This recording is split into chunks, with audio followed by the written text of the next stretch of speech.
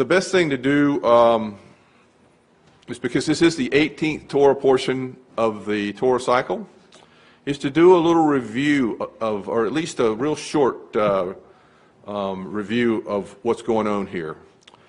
The Bible is first and foremost, it's the story of the creation of a people, a nation. And that nation's purpose is to reveal God to the world. We begin the Bible with a very short story of the creation of the world. And immediately after that, we are immersed into the story of the creation of the Jewish people, the lineage from Abraham to Noah to Shem. From Adam to Noah to Shem to Abraham to Isaac to Jacob and to Moses. It's all the story of a formation of a people that God uses to reveal himself to the world. The story of the Exodus is a miraculous redemption that God orchestrated to give his people liberty. Our Torah portion this week, Mishpatim, which, like I said, is translated as judgments or rulings, gives us a detailed instruction of how God expects his people to function. No society can function long term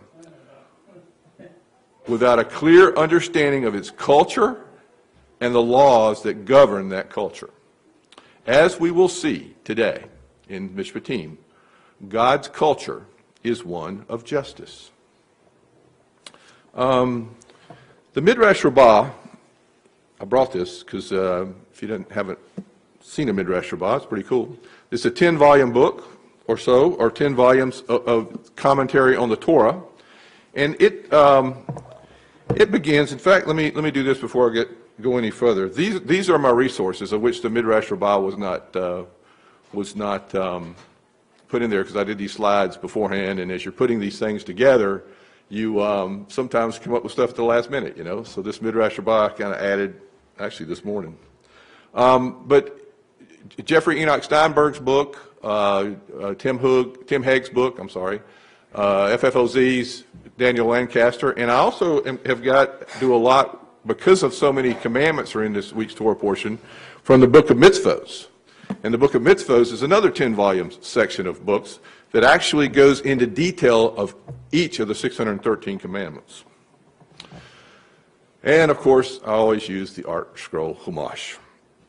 So anyhow, for the Midrash Rabbah, it had a very, very profound introduction. The beginning of this week's Torah portion it begins like this. And these are the ordinances that you shall place before them, it says in Exodus 21:1. The Midrash Rabbah opens its discussion of the Torah's monetary laws, the ordinances, by citing a verse from the Psalms. Psalm 99, 1 through 4. And this is what it says. Adonai is king. Let the peoples tremble. He sits enthroned on the cherubim. Let the earth shake. Adonai is great in Zion. He is high above all peoples. Let him praise your great and fearsome name. Let them praise your great and fearsome name. He is holy. Mighty King who loves justice, you establish fair justice and righteousness in Yaakov. What is the connection between the two phrases, the mighty King of justice and righteousness in Yaakov? What the verse means to say is, when is the attribute of might ascribed by people solely to the Holy One, blessed be He? At the time when He implements judgment against idolatrous nations, which is what we're going to have happen in the Messianic age. For you so find in regard to Nebuchadnezzar. Nebuchadnezzar was the ruler of Babylon. Because he became arrogant and he proclaimed it was himself through his own power that built Babylon, the Holy One, blessed be He, in Daniel, said in response to him, Wicked one, who originated as putrid secretion. You became arrogant, and you said you built Babylon with your powerful strength and for the honor of your splendor. And you did not recognize that all is mine, and the strength that you possess is mine, and the splendor that you possess is mine. All might belongs to the King of Kings, the Holy One, blessed be he. And yet he loves justice. And he gave this justice to Israel because they are his beloved ones. God founded fairness for his loved ones, Israel. For by virtue of the monetary laws that we are given this week, you gave them. Even when they have a conflict with each other, they come to a court of justice and thereby make peace, shalom, between themselves. It's beautiful what the Lord has given us through his laws, how we are to live as a society. FFOZ for Torah Club 1 introduces this Torah portion in this way. And these are the judgments which will take place before them. The first 3 chapters of this Torah portion deliver a legal code of laws and commandments that form a nucleus for the Torah's laws. The last chapter tells a story about how people in Israel consented to keep those laws and entered into a covenant relationship with God through a series of rituals conducted by Moses. This portion is one of the most mitzvot-filled Torah portions, containing 53 commandments, 23 positive and 30 negative commandments. Included are laws that are regarding the Hebrew manservant and the maidservant, manslaughter, murder, injuring a parent, kidnapping, cursing a parent, personal injury, and on and on and on. Oppression of widows, children, and orphans. It's just a litany of laws, just several laws. The portion contains laws about lending money, not cursing judges or leaders, tithes, firstborn sons, justice, returning strayed animals. It just goes on and on and on, all the things that are covered this week. Mishpatim concludes with a promise from Abraham to lead us into the land of Israel, safeguard our journey, ensure the demise of our enemies, and guarantee our safety in the land as we live there. If we uphold the Torah and perform the mitzvot, Moses makes preparations for himself and for the nation, and then he ascends to Mount Sinai to receive God's word. Note that this is the Parsha of Shavuot, because that is what we celebrate on Shavuot. It's just the giving of the Torah. The Hebrew word sefer, which means book, sefer habrit, means book of the covenant, the book of the covenant. The book of the covenant is the Torah. The Art Scroll Chumash introduces this Torah portion this way. It says the juxtaposition, or the contrast, of this Sidra, dealing primarily with civil and tort law, with last week's Sidra, which was dealing with the 10 Commandments, if you recall, provide a startling insight into Judaism. To God, there is no realm of religion in the colloquial sense, the natural sense of the word. Most people think of religion as a matter of ritual and spirituality. Western man differentiates church and state. The Torah knows no such distinction. To the contrary, all areas of life are intertwined, and holiness derives from biblically correct business dealings no less than piety matters of ritual. The sages teach that one who wishes to be a chesed, or a devotedly pious person, should be scrupulous in matters of civil and tort law, for in Judaism the concept of temple is in the courtroom as well as in the synagogue. In other words, Judaism does not separate church and state. The sages derive that the seat of the Sanhedrin, the 71-member court that is the supreme authority over halakhic matters, should be on the Temple Mount, near the temple itself, for both the temple and the Sanhedrin are expressions of holiness and the worship of God. A judge who correctly rules is considered a partner in creation. And one who rules corruptly is a destroyer of God's world. It's quite natural, therefore, that immediately after carrying us through the recognition of God's power, through the miracles of the splitting of the sea and the revelation at Mount Sinai, the Torah commences to the laws that seem almost mundane in character. They are not the least bit mundane. They are as much expressions of God's greatness as the first commandment, which proclaims God's existence and sovereignty. The point is graphically illustrated by the first group of laws in the Sidra, that of the Jewish bondservants. Even the most degraded men and women are created in the image of God, and their treatment is as carefully regulated by the Torah as the procedure of the temple service on Yom Kippur. Rambam comments that the civil law is an extension of the 10th commandment, which forbids covetousness. In order to know what we may not covet, one must know the rights and property of others. Elaborating on the concept, Sforno comments that the above commandment states that one may not covet anything that belongs to his fellow, so the Torah now goes on to begin defining what it is that belongs to others. Tim Hegg had always a solid introduction to Torah portions, those of you that read his works or know who he is. He says, our parsha begins with the words, these are the ordinances. Vele ha-mishpatim. Mishpat is translated as ordinance. It literally means judgment.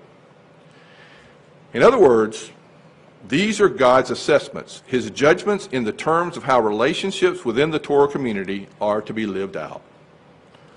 We are faced, therefore, with a clear and simple decision. Will we accept God's assessments regarding proper relationships, or will we set them aside for our own? Will we trust his way or lean upon our own understanding? Mr. Hegg has introduced that to summarize that describes our current society, which is one of individualism and selfishness, not capable of selflessness. If we are to live in a community that follows the Torah, we must embrace the concept of selflessness. That is not to say that we should be socialist.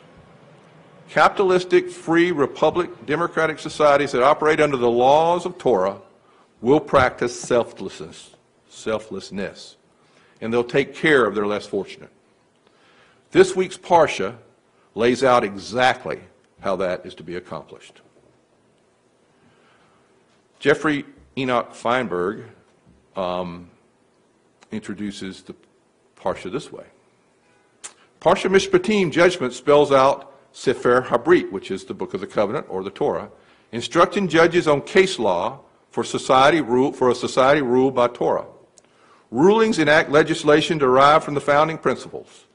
Asret he dibrot, which is the 10 words or the 10 commandments, God spoke to all Israel at Sinai. Built upon the exodus from slavery, this society must always remember to protect the liberty of its citizens. Even those citizens who have hard-heartedly reduced themselves to slavery, and the way they would do that is by either stealing or being convicted of a crime in the courts, and they didn't have the money to pay their debts, so they sold themselves to pay their debts. All of them are all freed on the seventh year. Underlying the principles such as freedom from oppression and compassion for the poor, undergird the foundations of a society in covenant with the Lord. Restitution or economic remedy must accompany apology for all offenses. You can't just apologize. You have to have restitution. Fair compensation derived from case law is derived from the principle of measure for measure. Where the rights of citizens conflict, the rights of the needy take precedent. Judges are not to show partiality to protect the poor or the rich. Rewards for covenant loyalty include overflowing blessings, superior loyalty, superior obedience, and all these are rewarded with super blessings from God. Rabbi Feinberg always begins his commentary with a poem, and they're always pretty cool, pretty cute. So I'm going to recite his poem.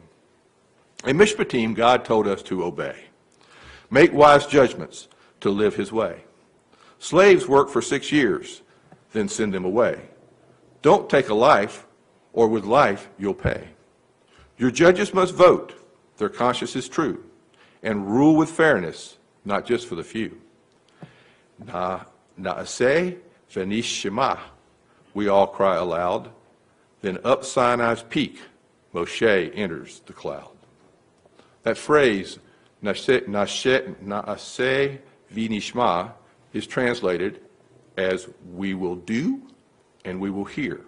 In other words, the nation of Israel, when they committed to God, said, do first and understand later. So in other words, they accepted the Torah in all of its complexity without reading the contract first, trusting God, and then would figure it out later, knowing that what God was doing was for their own good. Judaism is often said to be a religion of deed rather than of intention.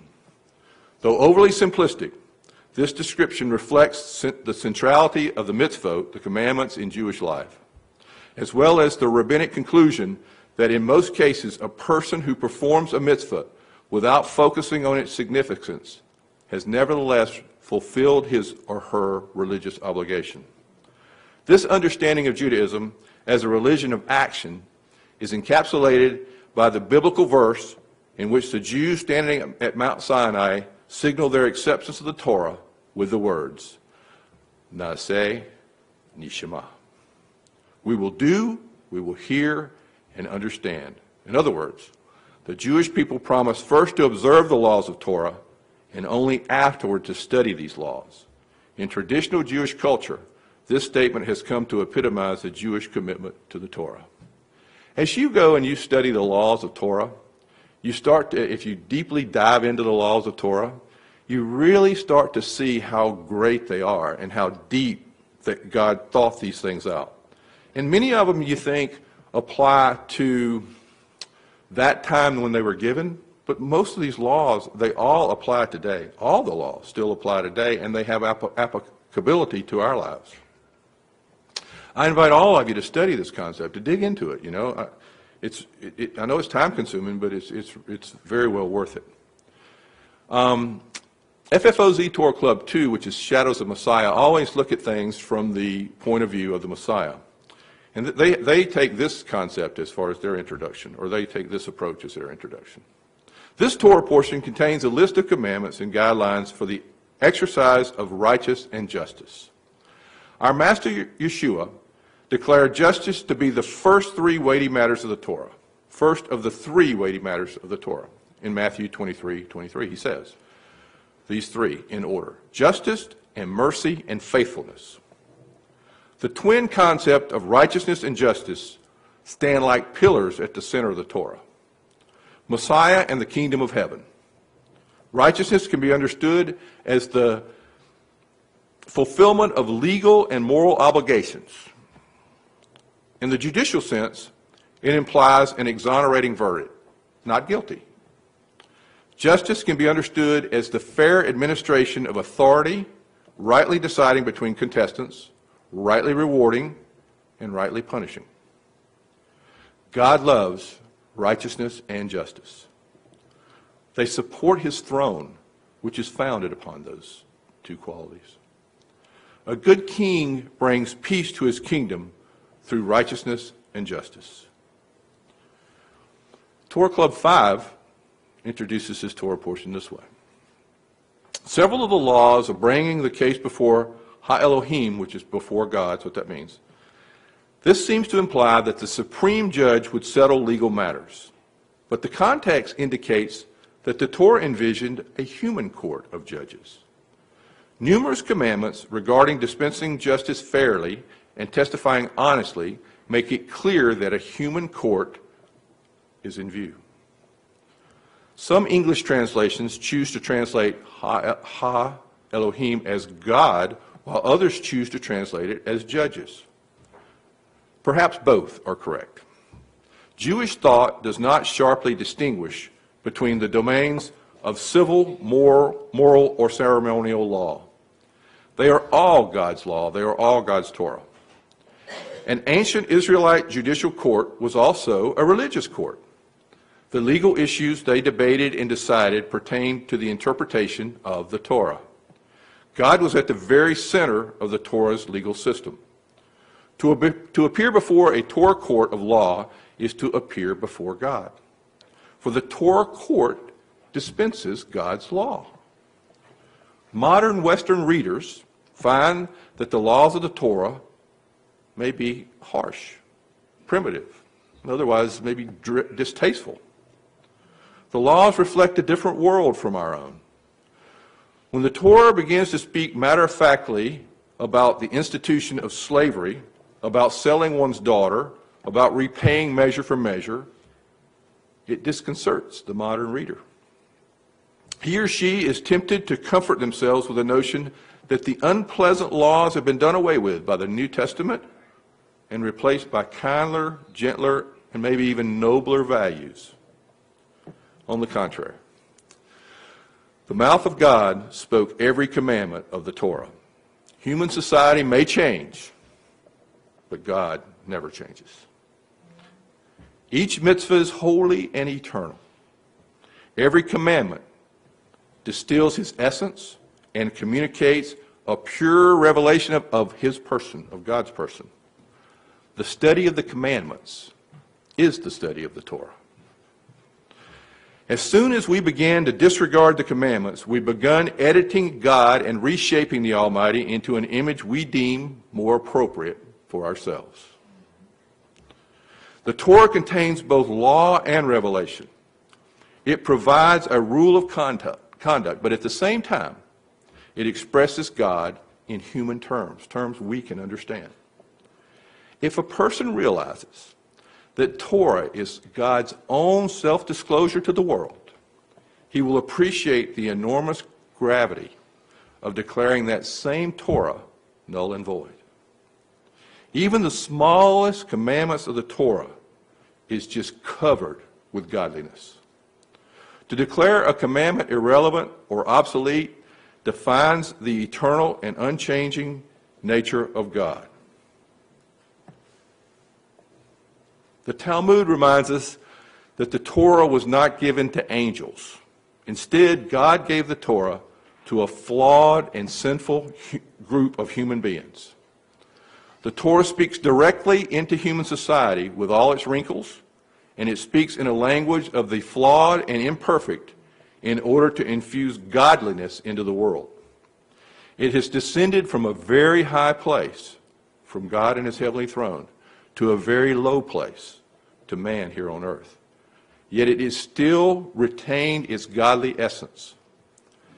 That godly essence might be wrapped in garments of human concern, such as the laws of slavery and compensation for negligence.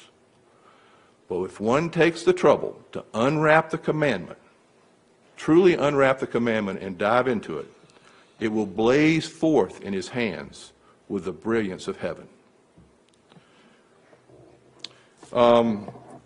So, way too long of an introduction. But this is the way the Torah portion begins. These are the rulings you are to present to them. If you purchase a Hebrew slave, he is to work 6 years, but on the seventh he is to be given freedom without having to pay anything. So the Torah begins with a lot of laws and commandments this week. It's just much more than a legal code. The word Torah, as I've said many times, means instruction. The laws and the commandments found in the Torah are God's instructions for how he wants his people to live.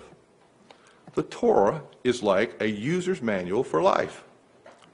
Of the 613 commandments that the sages traditionally derive from the Torah, more than 50 of them are found in this week's Torah portion, as I said earlier, 53.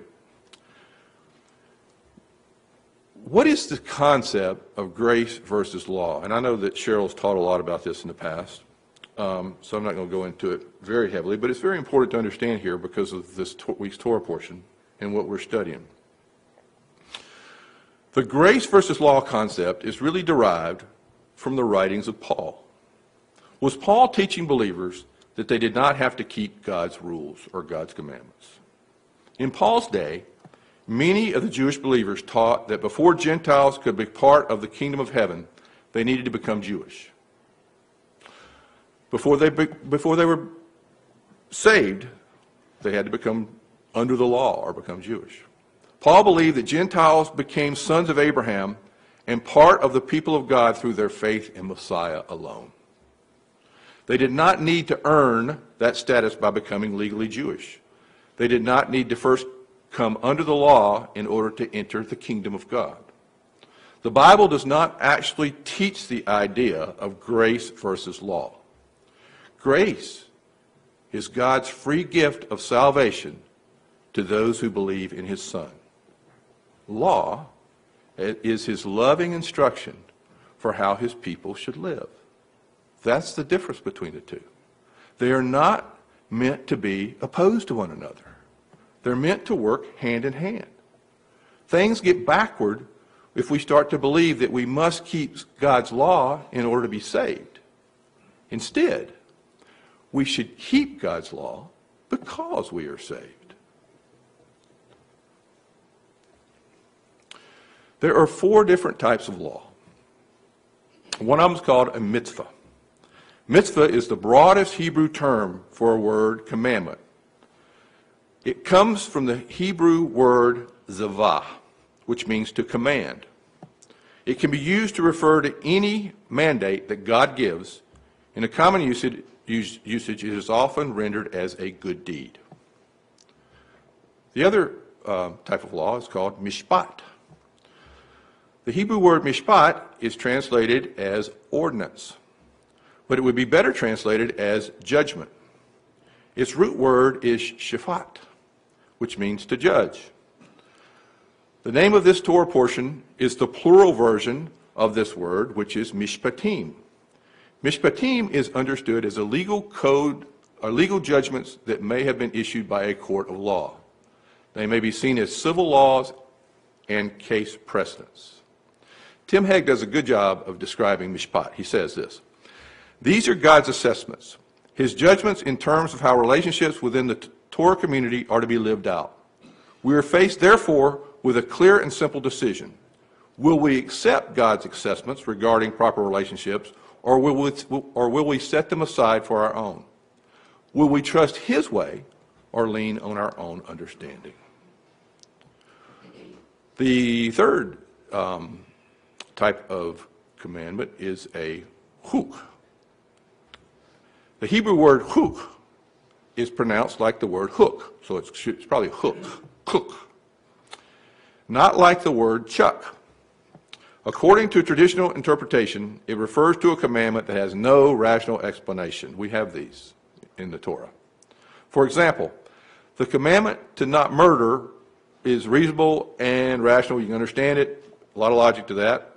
The logic behind the commandment to not wear a garment made of wool and linen, though, is more obscure. A hook, did I do that right? Yes. Does not need to make sense to us. It is simply a mandate of the Almighty. Since we trust the Almighty to only do what is good for us, we trust the commandments we do not fully understand and follow them with the same focus as the ones we do fully understand. Now, the rabbis tried to understand them all. So when if you read into the book of mitzvot and you dig into them, they'll have explanations to all of them. Whether they're right or wrong, though, you have to discern for yourself. The last one is the word Torah. Torah means instruction. It can be translated as law, instruction, or teaching. It might refer to a single law, a certain category of laws, or the entire 5 books of Moses. By whatever name we call them, the commandments of God are all his wise and loving instructions for his people. In Exodus 21, 2 through 6, if you purchase a Hebrew slave, he is to work for 6 years. But in the 7th, he is to be given his freedom without having to pay anything. If he came in single, he is to leave single. If he was married when he came, his wife is to go with him when he leaves. But if his master gave him a wife, She bore him sons and daughters. Then the wife and her children will belong to her master, and he will leave by himself. Some of the most difficult laws to grasp for us in our society today are the laws of slavery. In North America, our collective memory of slavery is ugly, and most around the world is that way. People were kidnapped, maltreated, bought and sold, subjugated to all sorts of cruelties, and denied basic human dignities. Whenever we study the Bible, we need to remember issues of context. Two important matters of context must be considered in regard to the Bible's laws about slavery. First, we must consider that the Israelites had just left slavery. All the Bible's laws about slaves are meant for the protection and well-being of the people that are enslaved. God did not want the Israelites to treat their servants the same way they themselves had been treated while they were in Israel. The second point of context is the realization that slavery in the ancient world was a real and normal part of the economy. If you were not a landowner or independently wealthy with your own flocks and herds, you probably had no secure means of supporting yourself or your family. For the landless, lower class, servitude was an attractive option.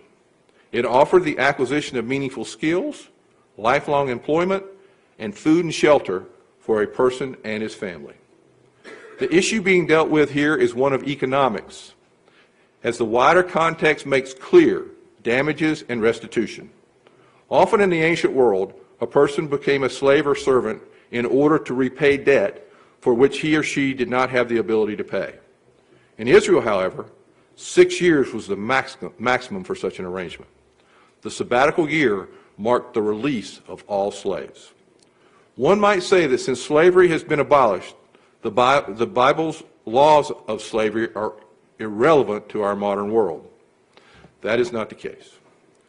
If we remember that the slaves in the Bible period were roughly equivalent to employees in today's economy, we can learn several things about God's heart. The Torah would have us treat employees fairly, with dignity and worthy compensation. The laws of free and won slaves are an appropriate introduction to the laws that follow. The people of Israel were free men now, and their relationship with the law should be of voluntary compliance, not of forced compulsion. Maimonides summarized the laws pertaining to owning a Hebrew slave under the categorical commandment, abide by the law of the Jewish slave, positive commandment 232. The commandment encompasses several individual laws regarding slavery. Strictly speaking, the commandment specifically applies to Jewish owners of Jewish slaves in the land of Israel, and only when the laws of the Jubilee year can be practiced. Since the Jubilee year has not been practiced since the return from exile from Babylon and the beginning of the Second Temple period, the laws of the Hebrew slave have not been applied. Jewish interpretation makes it illegal for a Jewish person to own a Jewish slave today. Even though the laws of the Jewish slave do not apply to non-Jews or people outside the land of Israel, the laws still have pertinence to believing slave owners. The principle of the law of the love of one's neighbor, the principle of the brotherhood of the disciples of Yeshua, and the principle of one to another make the ethical concerns of the laws relevant to the believer, especially when a person's slave is also a brother in the master. In the apostolic era, it was not uncommon for believing slave owners to have believing slaves. The apostle spoke directly to such a circumstance. The owner of a Jewish slave could not work his slave harshly. He needed to treat him as a hired laborer. He also needed to release him after 6 years of service, or in the Jubilee year, whichever came first. The Torah's laws regarding how one must treat a Hebrew slave were so stringent that the sages said, "He who acquires a Hebrew slave acquires a master." Imagine that. "He must be equal to thee in food and drink. You are not allowed to eat white bread while he eats only black bread." I'm assuming black bread would be molded bread. "You are not allowed to drink old wine," which is the better wine, "if he drinks only new wine. You are not allowed to sleep on a feather bed while he sleeps on straw. Hence it was said, whoever buys a Hebrew slave is buying a master for himself, in the Talmud, Kiddushin 20a. The Book of Mitzvos. It's a 10-volume collection of books.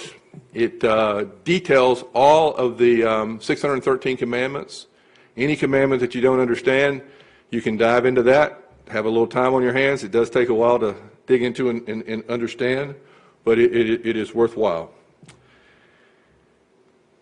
In the early times, it was possible under certain circumstances for one Jew to purchase the rights of another Jew to serve him as an Eved Ivri, which is a Hebrew servant, who must perform the work of his service without compensation. We are now digging into this law, Mitzvah 42, the Hebrew servant. Just to give you an idea of how this commentary goes into the understanding of commandments. If there is two situations where someone will become an Eved Ivri. If one stole and did not have enough money to pay back what he stole, he could, in certain circumstances, be sold by the Bes Din, which is a Israeli court, as an Eved Ivri, a Hebrew manservant, with the proceeds of the sale used to repay his theft. If one's financial institution was so desperate, or his financial situation was so desperate that he did not have enough money to buy food and had nothing left to sell, he could sell himself as an Eved Ivri. Only an adult man could be sold as an Eved Ivri. A woman was not sold for her theft, nor could she sell herself as a maidservant. In certain situations, a minor girl could be sold as a maidservant, but the laws governing her service and termination of her service are not the same as that applies to the male servant.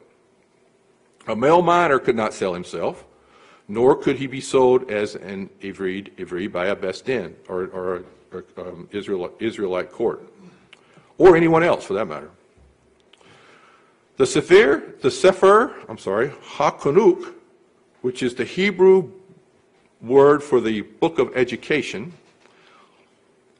it's simply known as the Chunuk, the Chinuk, hope I'm saying that right, is a work which systematically discusses the 613 commandments of the Torah, similar to this book of the Mitzvot. It was published anonymously in the 13th century. Here's how you spell it. In 13th century Spain is where it came out of. This work's enumeration of the commandments is based upon Maimonides' system of counting as per his Sefer Hamitz Zavot. Each is listed according to its appearance in the weekly Torah portion, and the work is structured correspondingly. So the commandments of this book's the same way, the Book of the Covenant. It begins in where the first commandment appears in the Torah, and it goes all the way through the 613, so it's going along with the Torah portions when they're listed. The book separately discusses each of the 613 commandments, both from a legal and a moral perspective.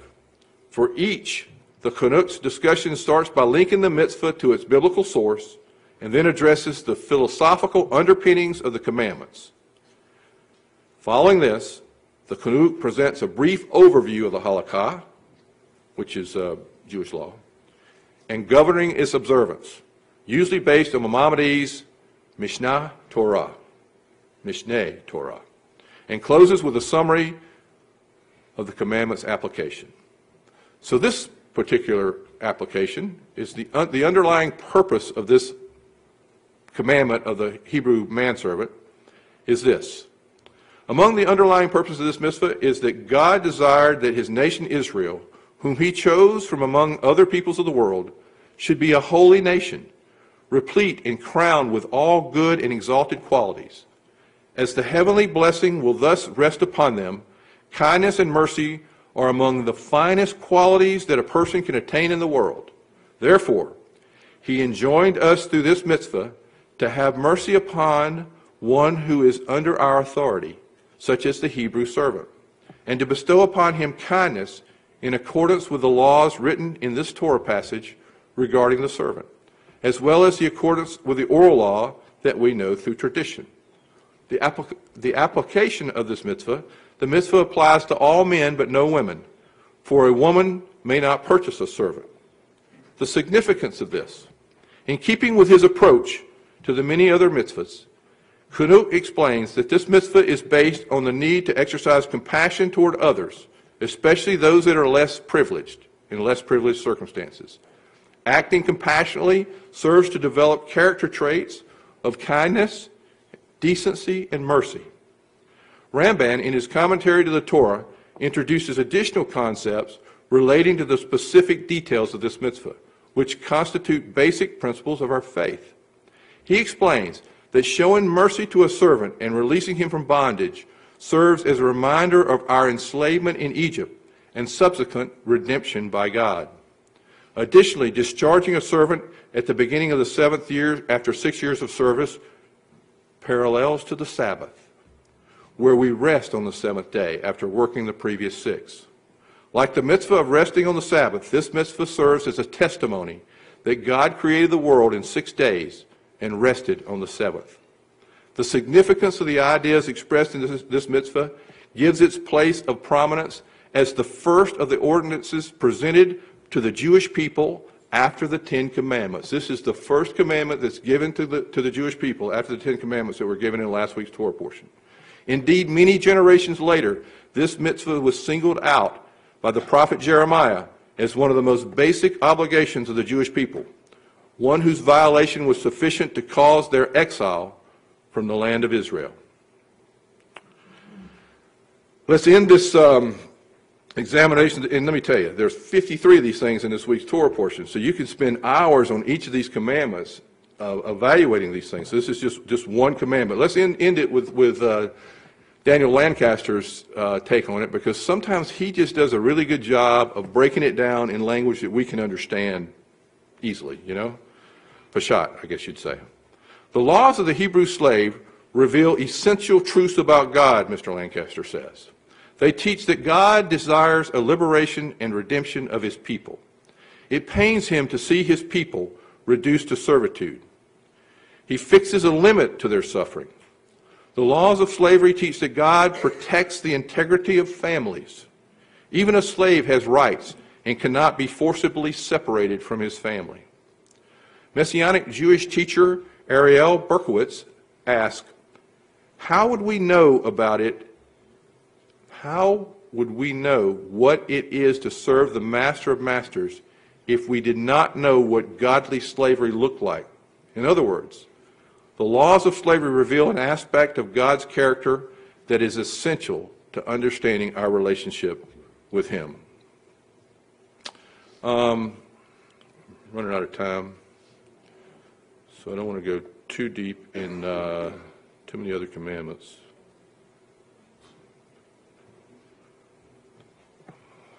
Let's do this. Freedom from sin is not freedom to sin. Instead, we have now become slaves of God. We were bought with a price. We legally belong to him. When we come to know God, we desire to serve him voluntarily. We do not want to leave his household. We don't want to follow the commandments of God because we have to, but because we choose to. The gematria, you know what the gematria is, I guess? It's the way the Hebrew language is numbered. Of the Ivri, the Hebrew servant, is equal to the gematria of the Mashiach, which is Messiah. The law of the permanent slave speaks of our lifelong commitment to Messiah. The apostles refer to themselves as servants of Messiah. The life of discipleship is the life of commitment to a single master. The owner of the Hebrew slave takes him to the doorpost, the mezuzah, to drive the awl through his earlobe when he chooses to stay. Deuteronomy 6:9 instructs us to write the words of the Torah on the doorposts, the mezuzot, of your house and your gates. Jewish people observe the commandment of the doorpost by writing the words of Deuteronomy 6:4-9 on a small parchment roll that is placed into a scroll case on the doorpost. and that scroll is called a mezuzah. Many Messianic believers observe this custom. The slave who says, I love my master, I will not go out, enters into a lifelong service beneath the mezuzah on which these words are written. You shall love the Lord your God with all your heart, with all your soul, and with all your might. Likewise, we demonstrate our love for God by our love for the Master, by giving our lives in service of him forever. May we not go out from the doorpost of our house all the days of our lives. All right. Many other laws, and if we were doing a Torah teaching in the afternoon where we had hours and hours, I'd go through more of them, but we don't. So we're going to go to this. Let me. The pilgrimage festivals. This is in Exodus 23:14. You know, anytime you study a Torah portion, it's broken down into 7 parts. I've told this many times, but you can take the 7 parts and you study each one of them and go from part to part to part, and you can, put it all together and have but it takes time. It takes time. So when we do a Torah class, a lot of times that's what we will do. All right. The pilgrimage festivals are mentioned in Exodus 23:14. 3 times a year you are to observe a festival for me. Keep the festival of matzah for 7 days, as I ordered you. You are to eat matzah at the time determined in the month of Aviv, for it is the month that you left Egypt. No one is to appear before me empty-handed. Next, the festival of the harvest, the first fruits, or your efforts for sowing in the field. The last, the festival of ingathering, the festival of Sukkot, at the end of the year, when you gather in from all the fields the results of your efforts. 3 times a year, all your men are to appear before the Lord. And that was in this week's Torah portion. So we get in Yankee gear a little bit here. The ratification of the covenant is given to us in Exodus 24:3. Moshe came and told the people everything Adonai had said, including all the rulings. The people answered with one voice, we will obey every word that Adonai has spoken. Israel stood under the mountain on the first Pentecost, on Shavuot, to strike a covenant with God. The Lord gave the Torah to Israel as terms of the covenant so that he might become their God and they might become his people. Covenant making is a formal ceremonial affair. Exodus 24 tells the story of the covenant rituals that ratified the Sinai covenant. The thing that we most understand about covenant is wedding. A wedding ceremony is a covenant ceremony. At the foot of Mount Sinai, Moses invited Israel to enter into this covenant ceremony with God. The Jewish wedding illustrates the elements of covenant making. It begins with a contract, I talked about this last week, called a ketubah, stating the terms and conditions incumbent upon the bride and the groom. Most cultures have some equivalent exchange of vows or some other nuptial contract. After the ceremonies, the families of the bride and the groom celebrate the wedding with a meal shared between both families. The wedding feast symbolically seals the relationship between the bride's grooms and the families. Jewish religion or culture anticipates a shared covenant meal in the age to come. The book of Revelation refers to that meal as the wedding supper of the Lamb. All these things are taking place in this week's Torah portion. The 70 elders have gone up the mountain to have a shared meal with God to ratify this covenant.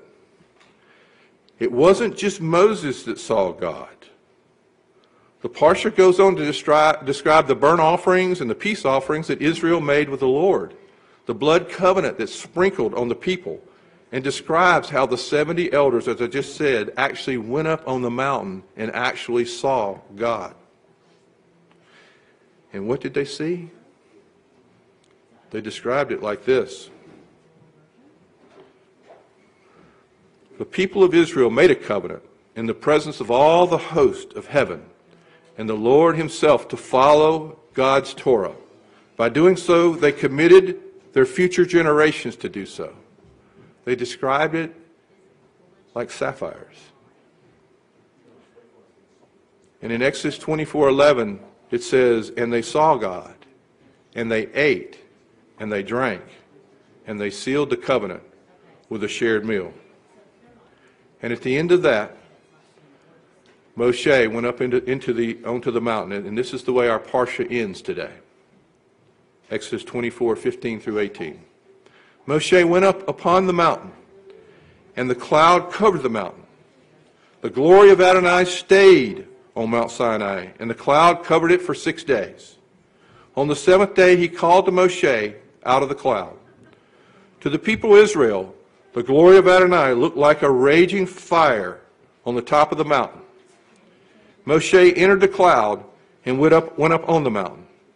He was on the mountain for 40 days and 40 nights. And that's the way our Torah portion ended today.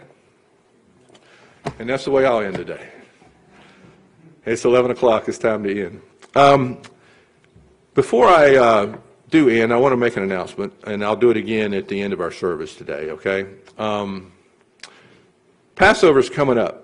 Passover Seders are coming up. And as a congregation, what we've done in the last couple or 3 years is we have not held a communal Seder where we do a Seder here, you know.